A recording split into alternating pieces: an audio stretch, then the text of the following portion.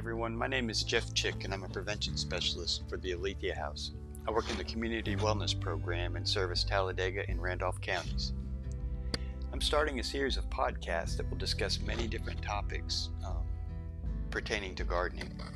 Today's podcast is simply an introduction to that series, and I would just like to talk a little bit about gardening and what some of the parts it's played in my life. My mother grew up on a farm with 9 brothers and sisters, and having a garden for them was a necessity to feed their family. My father didn't grow up on a farm, but his father did start an apple orchard dairy farm business in the 1950s called Chick Orchards Incorporated. We raised apples, cows for milk production, and we also grew vegetables in the summer, and we grew corn to eat as well as corn for the cows. My summers from the 6th grade on were pretty much spent working on the family farm, and as I got older I would work some weekends and afternoons, especially into the fall, which was when we were harvesting the apples. For the home garden, though, I think one of the biggest influences I had was when I was very small, probably 6 or 7 years old up until junior high. A man lived next door to us. His name was Mr. Peck, and he kept a garden out behind his house, and he put such care into that garden that even as a child it really impressed me. I would stand and just watch him work in that garden. He spent time in that garden just about every day, and it always looked just so immaculate. Everything was just so neat, and he always got plenty out of his garden. I worked for a short time, full-time, for our family business after I graduated from high school, but in 1985 I left and I never looked back.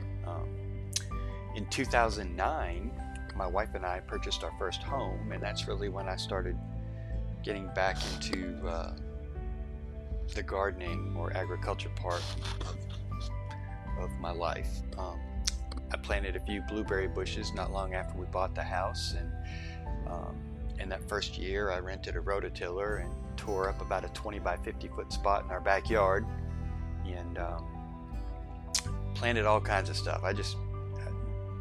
There was no rhyme or reason. I was just buying all kinds of different seedlings, and we had more tomatoes, cucumbers, peppers, zucchini, summer squash than we knew what to do with. And in fact, I really started with a space that was too large. I didn't put in a trellis for my cucumbers, and they grew over everything. And it just really got out of control and unmanageable a little over halfway through the season. And so at the end of the season in the late fall, I'm cleaning up my garden, and I discover a row and a half of sweet potatoes that I had forgotten about, mainly because the cucumbers had kind of taken that spot over. And I became even more astonished when I began digging them up and discovered I had almost 30 pounds of large sweet potatoes out in my backyard that I just completely forgotten about. And so at that point, I was hooked, and I have had some sort of garden just about every year. I did start with a smaller spot the next year that was a little bit more manageable. I was a little traumatized by my cucumbers, and it was a few years before I planted them again because I just did not want to deal with them running all over everything again.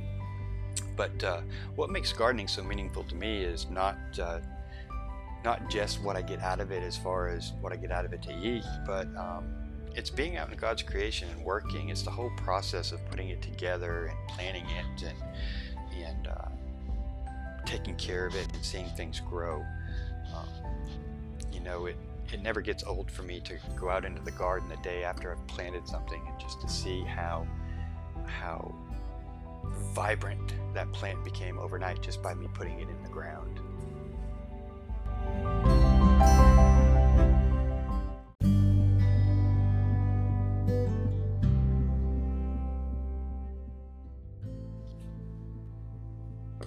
find working in the garden to be very relaxing, rewarding, and fulfilling. Does my garden today compare to Mr. Peck's garden all those years ago? It's getting there. It's not there yet, but it's definitely getting there. And I think what I do have from that is I do have a love for gardening that he had. So in this series of podcasts, I plan on talking a little bit more in depth of what I've learned through my successes and failures in the garden, growing different things, as well as growing different things in my yard.